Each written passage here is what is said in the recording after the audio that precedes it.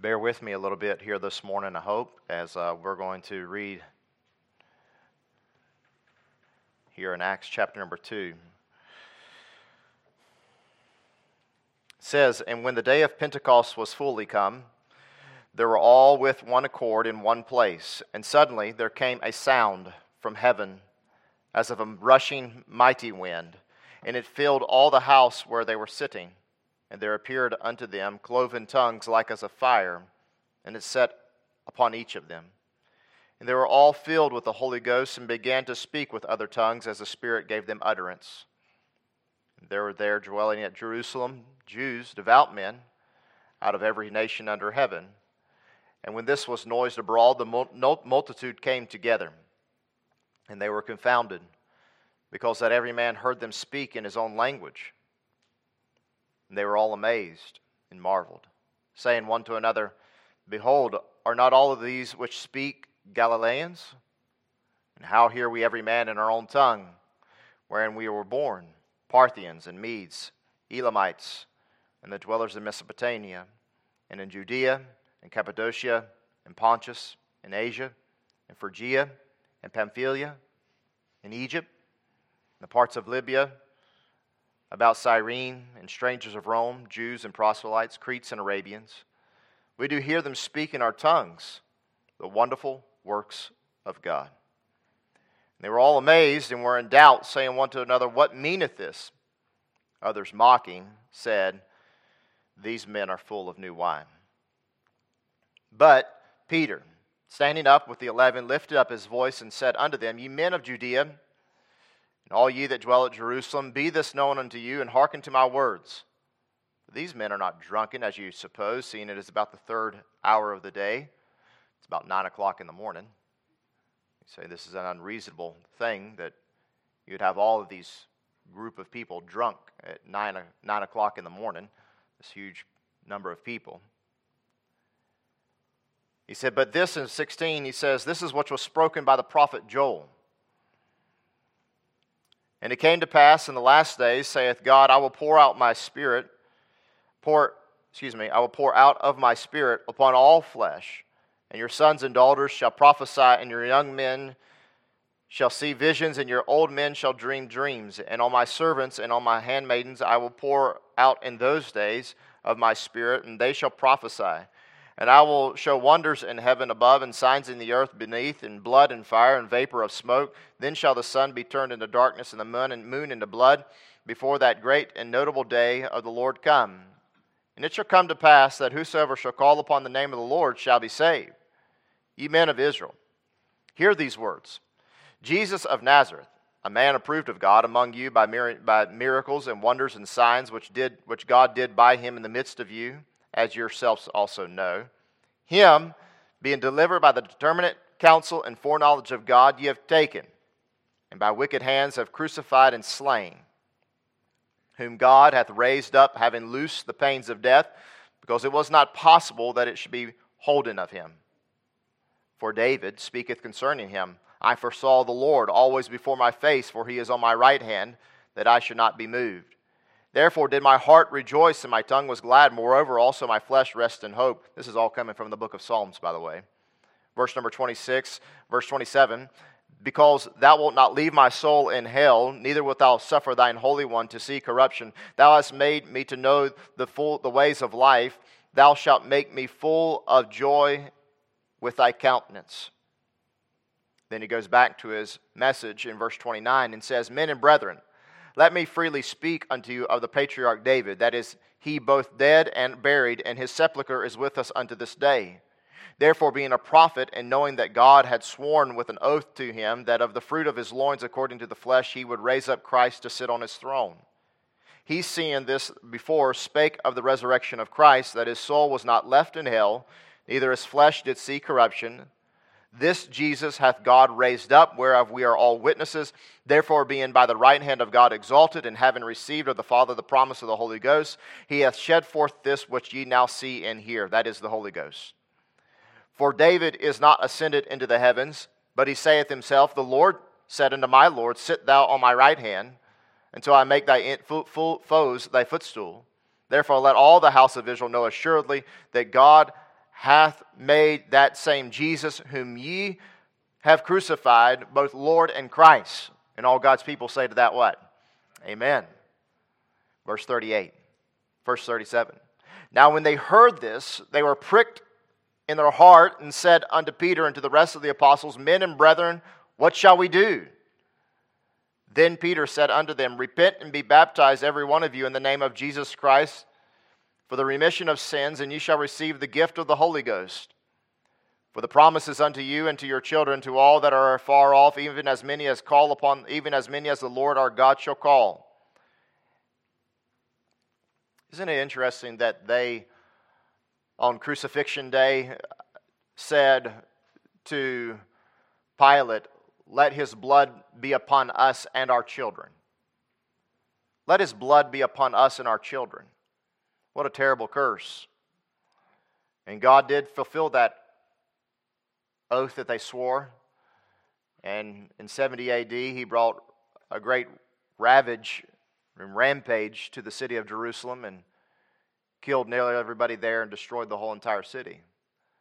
But God in his great grace says to them in verse 39 that though they had swore by an oath that they would have the blood of Christ upon them and their children, yet by God's grace, he says, For this is promises unto you and to your children.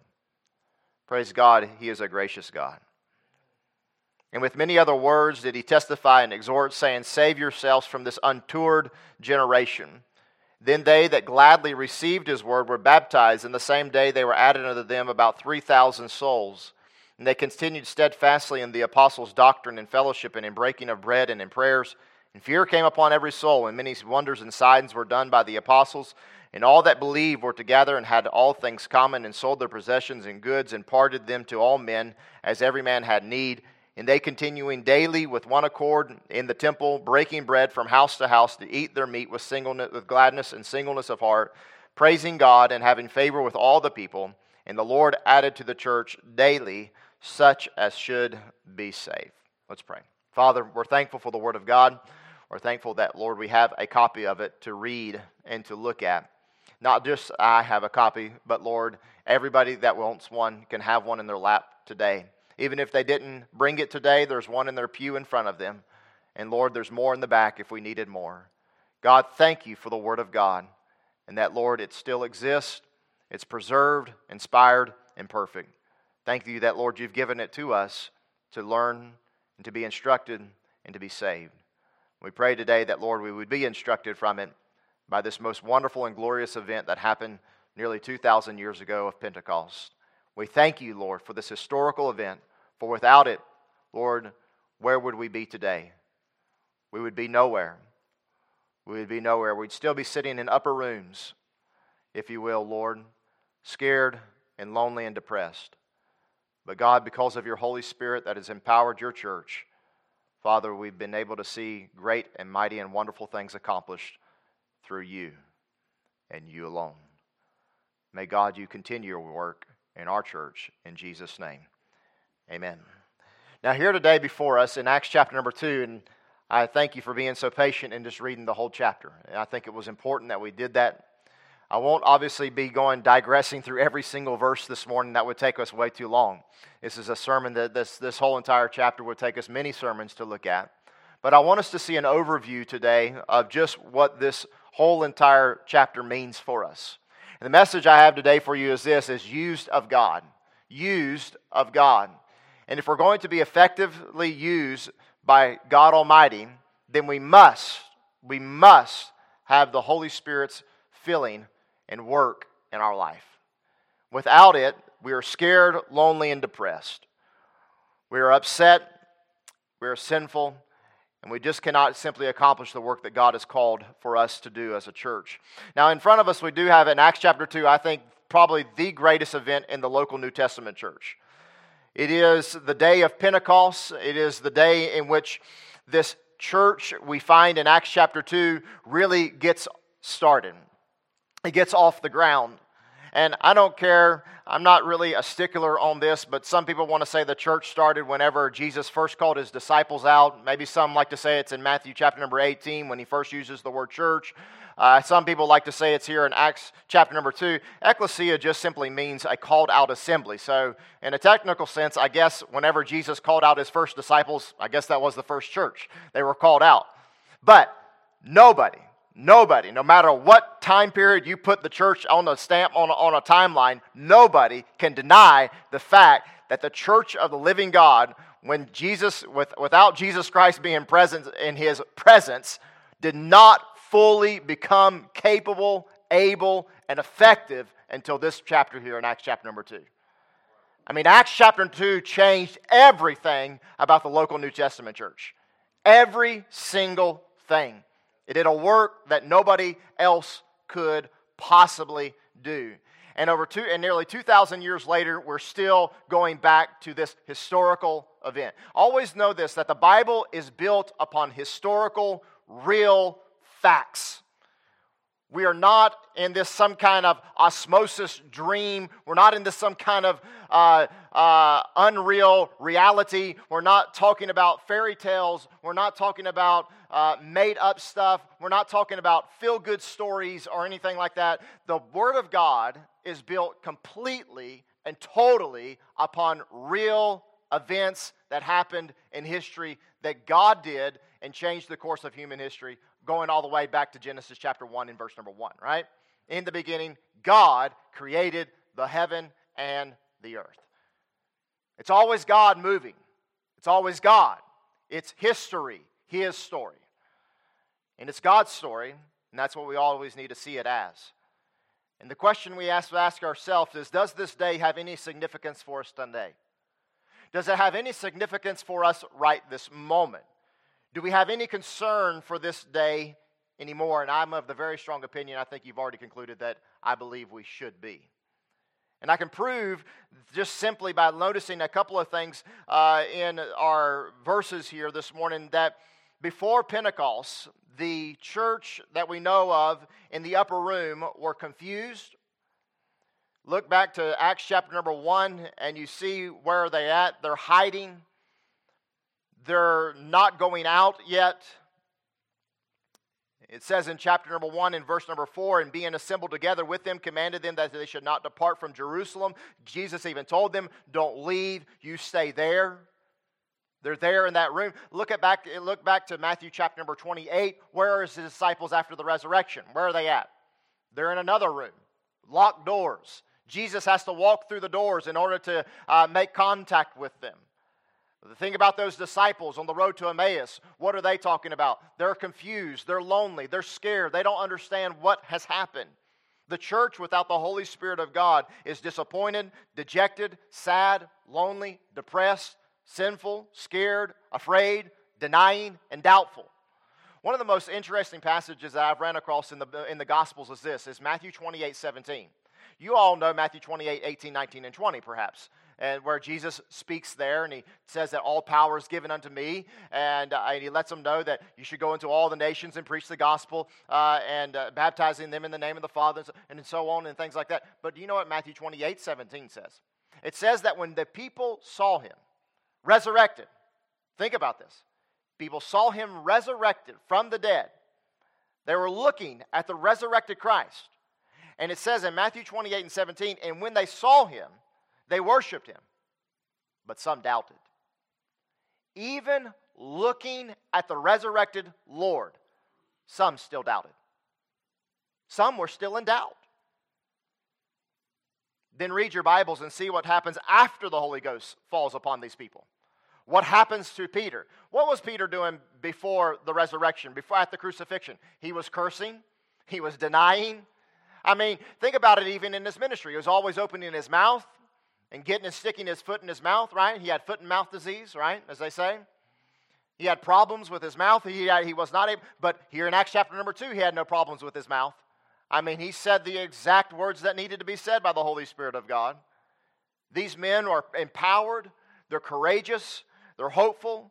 They're rejoicing. They're praising. They're singing. They're fearless. and they're happy. They're the exact opposite because of the Holy Spirit. And then Peter preaches this wonderful message in Acts chapter number 2. And then what happens is that 3,000 souls are saved and added to the church. And God continues to add people to the church such as should be saved. And the difference is this, is that before Acts chapter number 2, you have the Holy Spirit not falling upon these men. Then in Acts chapter number 2, you have the difference maker, which is the Holy Spirit of God. And in Baptist churches, sometimes we get away from the Holy Spirit of God, and we ought not to. He is just as much as part of the Trinity as the Father and the Son. And no church should neglect all three of them. They are equally all important. And they must be spoken of, and they must be understood. And they must, in our finite minds, try to understand what they are and what they are to us and how they help us. These men began to preach the Word of God. They began to preach with the Holy Spirit's power and with His filling. And what happens is that people are saved. And folks, let's always realize this, that according to John chapter number 16, that the Spirit of God's one of His primary tasks. The Spirit of God's primary task while He's upon this earth is to see people get saved. That's His primary task. His primary task is to convince people of their sin, of righteousness, and of judgment in order that they may be saved. But as long as these men are in their upper room, as long as these ladies in these 120 are in their upper rooms, doors locked, hiding, then you know what? You have no church. The church would have ended in Acts chapter number 1 without the Holy Spirit of God, my friend. It would have ceased to exist.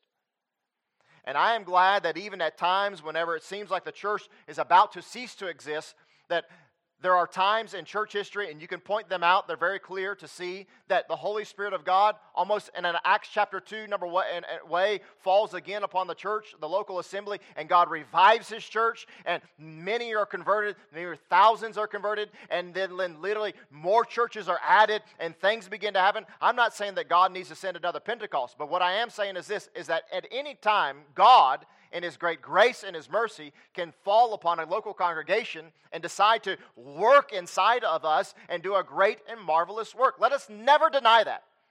I get tired of churches and I've heard some people say sometimes that, we don't need another Pentecost. Praise God, I'd love to have another Pentecost, amen? I'd love for the Spirit of God to fall afresh upon us and see a great revival of souls and see a great revival of hearts and see a great revival within us. But here's the problem with that, is that you can't plan that, schedule that, or predict that. You can't do that. It's the Holy Spirit of God working in a marvelous way. But these men and women, they begin to preach the Word of God. They begin to give out the Word, and God does an amazing thing. Isn't it amazing through God's Holy Spirit? Through God's Holy Spirit, that what man and women have tried to do for 100 years is that God could accomplish in one day. Am I not right on that? That God, through His Holy Spirit, could accomplish in just a couple of weeks, if you will, what men and women have tried to accomplish in 100 years. We can only explain that by God and His Holy Spirit. And I want to show you today, without His Holy Spirit, church, that will most likely be like this early church. Confused, disappointed, dejected, sad, lonely, depressed, scared, afraid, denying, and doubtful. Pentecost shows us that we all must stand in need of the power of the Holy Spirit to be an effective local New Testament church. That's even proven in our Old Testaments. In the Old Testament, you go back to Exodus chapter number 35 and verse number 21, you see this, and they came together, everyone whose heart was stirred within them, and everyone whom His Spirit made willing. They brought the Lord's offering to the work to the tabernacle for all His service and for the holy garments. Zechariah 4:6 tells us plainly this, that then He answered and said unto me, saying, This is the word of the Lord unto Zerubbabel, saying, Not by might, nor by power, but by what? But by my Spirit, saith the Lord. In Judges chapter 6 and verse number 34, Gideon was a man that was afraid he was useless. It seems like he's hiding from the Midianites, but God comes upon him with the Spirit of God, and it says, but the Spirit of the Lord came upon Gideon, and he blew a trumpet, and Abiezer was gathered after him. And we know what happens with the life of Gideon. Him and 300 other soldiers blow trumpets, they sound sounds, they strike pots, they hold up lanterns, and they defeat a whole host of Midianites. By whom? The Spirit of the living God. It's the Spirit of the living God working in people's hearts and lives. Luke 1:35 tells us that the angel answered and said, the Holy Ghost shall come upon thee, Mary. The power of the highest shall overshadow thee. Therefore also that holy thing which shall be born of thee shall be called the Son of God. Jesus promised his disciples, but ye shall receive power. After that, what? The Holy Ghost has come upon you. Romans 15:19 says, through mighty signs and wonders, by the power of the Spirit of God, I preach the gospel of Christ. For our gospel came not unto you in word only, but also in power, and in the Holy Ghost, and in much assurance. And in Romans 14:17, the Bible says, for the kingdom of God is not in meat and in drink, but in righteousness and peace and joy, and let us not forget, and also in the Holy Ghost. Then how can you and I be effectually used of God? How are you and I going to be used of the Lord? Where does it all begin? Well, I have just 2 points for you, and I got 5 minutes. All right? You got to be saved. Amen? You got to be saved. If you're not saved, you can just might as well forget about you being used of the Holy Spirit of God in this effectual way in which He wants to use us. This is the primary work of the Holy Spirit of God, is to save people. You notice that these people were already saved. These people in Acts chapter number 1 and Acts chapter number 2, they're already Christians. They're already believers. In fact, if you go back to John chapter 20 and verse number 22, the Bible says that Jesus, and when He had said this, He breathed on them and He said unto them, receive you the Holy Ghost. So these people had already received the Holy Spirit of God. They were saved. They were believers in Christ Jesus. What is the difference? The difference is that the Holy Spirit of God fell upon them in this unique and observable historical way here. But they were saved people. Jesus even told us in John chapter number 16 that His Holy Spirit was there to convince or to convict, or you might even say to persuade the world that they are sinners, that they lack righteousness, and that certain judgment is coming upon all the world. That's why the Holy Spirit of God was sent to us. That's His primary work. Just look at Peter's message. I read it to you already, but go back to verses number 36 and 37. He looks at them and he says, therefore let all the Israel know of assuredly that God hath made this same Jesus whom you have crucified, both Lord and Christ. Now then when they heard this, they were pricked in their heart. Why were they pricked in their heart? You know what? That is a great analogy for the Holy Spirit of God. It's a great analogy for conviction. For conviction. Have you ever been in a service and then all of a sudden it felt like something just kind of pricked you right in your heart? I mean, just something kind of slammed up against you right there. Maybe you can remember when you got saved. And I've talked to some people, I've known some people that, have you ever heard some people, they grab the back of the pew? I mean, they can feel it in their hearts. They know something is happening. They know God is working in them. They can't explain it exactly what is happening, but they're pricked in their hearts. It's the conviction of the Holy Spirit of God working in their hearts, trying to convince them and persuade them they're sinners, they lack righteousness, and the certain judgment of God is going to fall upon them if they don't believe in Jesus Christ as their Lord and Savior.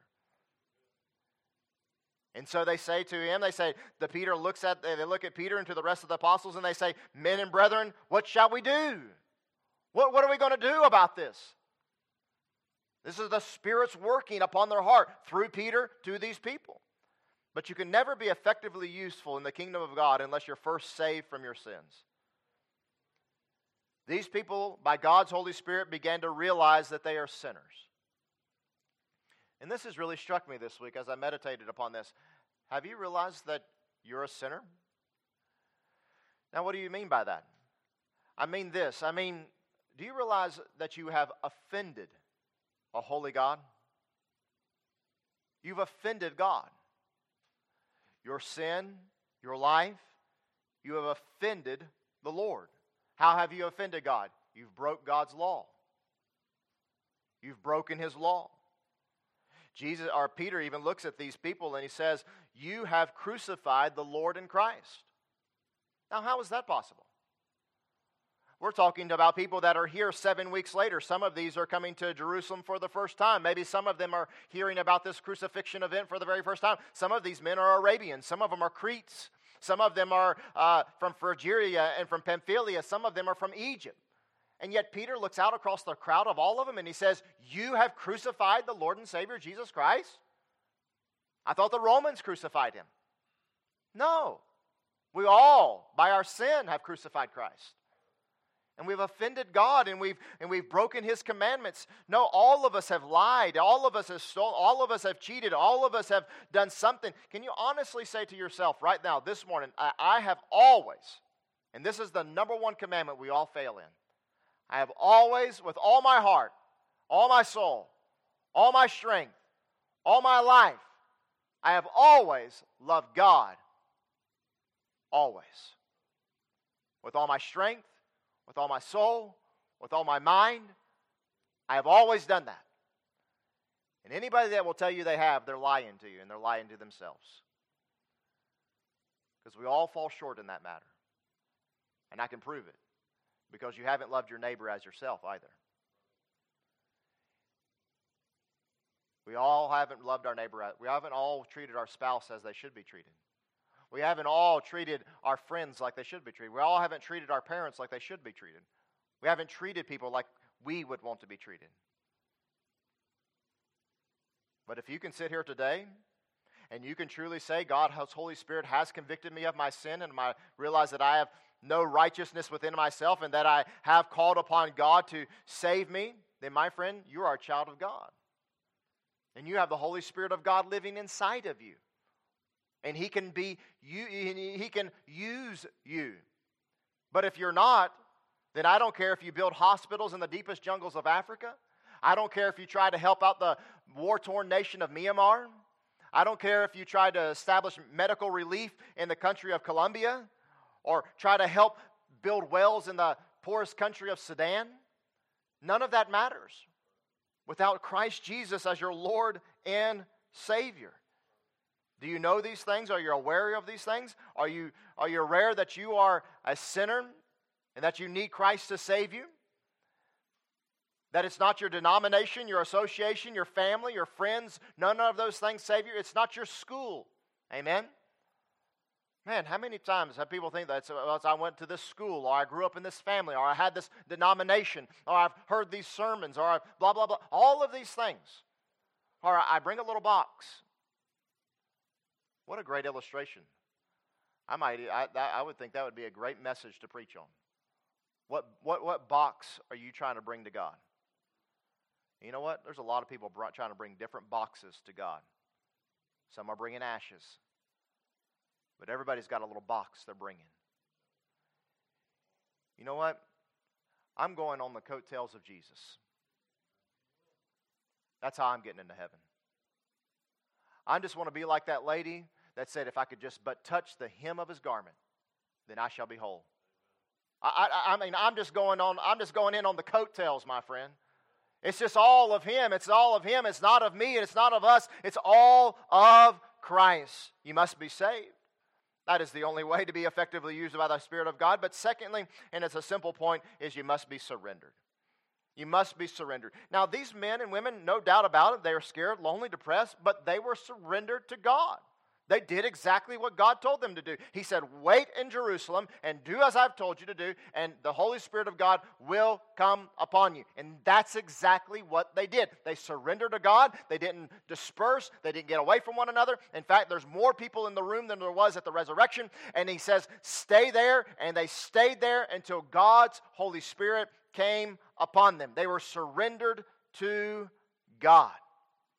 And everyone that surrenders their will to Jesus Christ and waits on Him can, I believe, be endued from power on high and be filled with the Spirit of God and be controlled by Him, be helped by Him, and be used by Him. I beseech you, therefore, brethren, by the mercies of God, that you present your bodies what? A living sacrifice, wholly acceptable unto God, which is your reasonable service. And be not conformed to this world, but be ye transformed by the renewing of your mind, that you may prove what is that good and acceptable and what?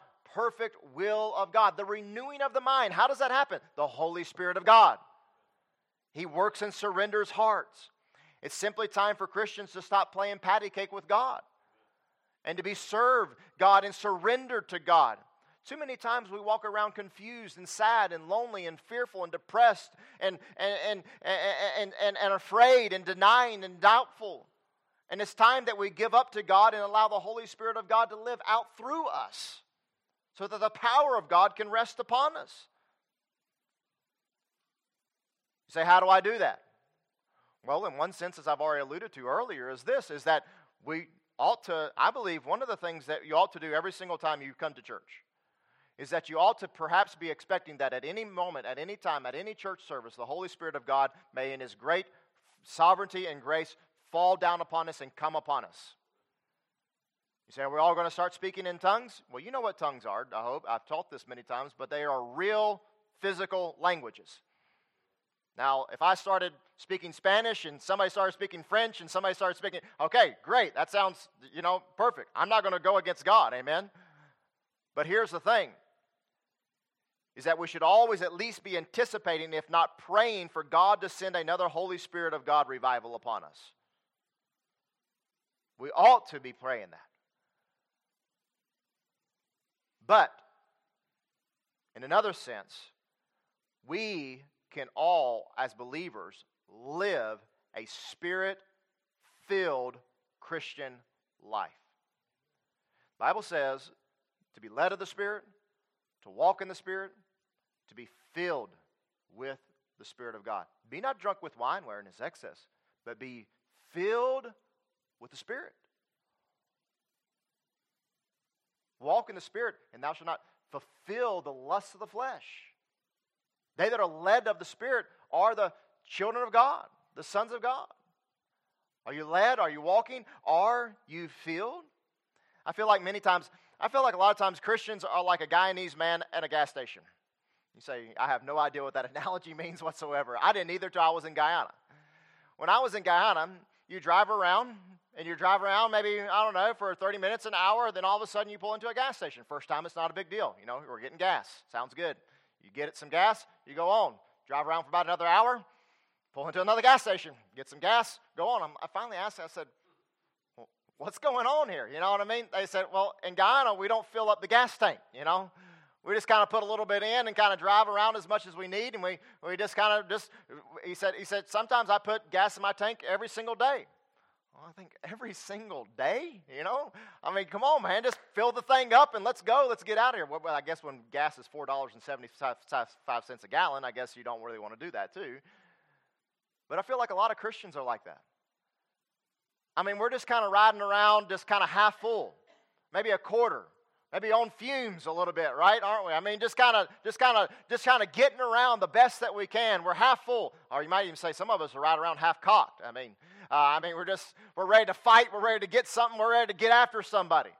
We ought to be filled with the Spirit of God. Too many times we're like it'd be like you and me driving till it says E. Now, some of you drive on E all the time. You think that E means enough, you know what I mean? But it doesn't. It means empty, okay? All right? When that little orange light comes on, it's time to get some gas, okay? I'm about to get in trouble. I'm going to keep my mouth shut right here. Amen. Thank you. I need some help. But you ride around on E. But can you imagine? You ride around on E and finally you run out of gas and you're off in the ditch somewhere.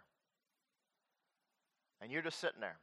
Or you're sitting in the car and you're still saying, why won't this thing go? Why won't this thing work? Why can't I go somewhere? One time I had a motorcycle and I used to love to ride dirt bikes and this one time it was having some mechanical issues and we got it fixed. Everything was fine. Rode it. And then it was doing just great. I remember going out the next morning, though, one morning to start it up. And I rode it, started up, and then just shut right off. Started up and just shut right off. Kept shutting off. Finally, it just wouldn't start. Remember, we took it to the mechanic, said, hey, you just fix this thing. What's wrong with it? He said, I'll get back with you. And that's the most embarrassing phone call that you can get. Calls up. He said, what's wrong? No gas in the tank. Oh, thank you. Thank you. You're not going anywhere without gas. Imagine just keep pushing the gas and trying to turn it on and not. And you know what? Some of us this morning just need to pick up the gas can and walk back, if you will, down to the Holy Spirit filling station and say, God, I need to be filled. I'm trying to run on fumes here. I'm running on a quarter of a tank. I got to stop doing this. I've got to stop living like this because I want to be used of God. Here's your test. You say, how do I know? How do you respond during trials? What do you do in a trial? When tough times come, what do you do? How do you run to? What do you talk to? Who do you talk to? What's your attitude during that? How do you respond when somebody offends you? Do you forgive them, or do you get bitter, or do you offend them back? How do you treat your spouse? Amen? At 6 o'clock in the morning when she wakes you up and hears a noise outside. I mean, how do you treat, how do you treat your husband? Do you love him? Do you reverence him? Do you love your wife? Do you treat her with dignity and respect and love? Look at the list in Galatians 17, verses 17 through 25. Do you walk in the flesh? Adultery, fornication, uncleanness, hatred, variance, witchcraft, idolatry, covetousness. Do you walk in those things? Or do you walk in love, joy, peace, long-suffering, and so on? The fruit of the Spirit. Test yourself. Where are you at with God? Can I be effectually used of God? Yes, you can be if you're saved and you're surrendered. Surrender over Him. Ask God, just like our song sang this morning, melt me, mold me, fill me, use me. That's always the order. Because we're too full of self and pride. And we need to be melted down to nothing. And then we need God. Don't be conformed to this world, but be ye transformed. We need God to build us back up. We need to be transformed. Do you know what that word is? That is the word you get in your biology class, metamorphosis. How many of you remember biology? Metamorphosis. From a caterpillar to a butterfly, something completely and totally different. We, through the Holy Spirit, is that not what the church of the living God experienced in Acts chapter number 2, from Acts 1 to Acts chapter 2? Did they not experience a metamorphosis? Completely and totally different than they were? Fearful, scared, lonely, depressed, dejected, sad? To fearless, happy, singing and praising God, having accord with one another, being in accord with one another in unity. Are you saved? Are you surrendered? Do you want to be effectively used by the Holy Spirit of God in your church, in your home, and in your community? God can use you, and He wants to use us, I believe. Would to God that He would send His Holy Spirit as He did of days of old, but if He does not, and if He chooses not to do so, then let us all realize that our believers in Christ Jesus, that our objective is to be surrendered over to His will. It'd be foolish for us today on this historical day of Pentecost to walk out of here and not consider that every single one of us could use more and could be filled more with the Holy Spirit of God. You say, how do I get there, preacher? Submit yourselves, therefore, to God. Resist the devil, and he will flee from you. Draw nigh to God, and He will draw nigh to you. Cleanse your hands, you sinners. Purify your hearts, you double-minded. Be afflicted and mourn and weep. Let your laughter be turned into mourning and your joy into heaviness. Humble yourselves in the sight of the Lord, and He shall lift you up. James 4, 5 through 10. Believer, humble yourself before God. Humble yourself. He will lift you up. Father, we're thankful for what you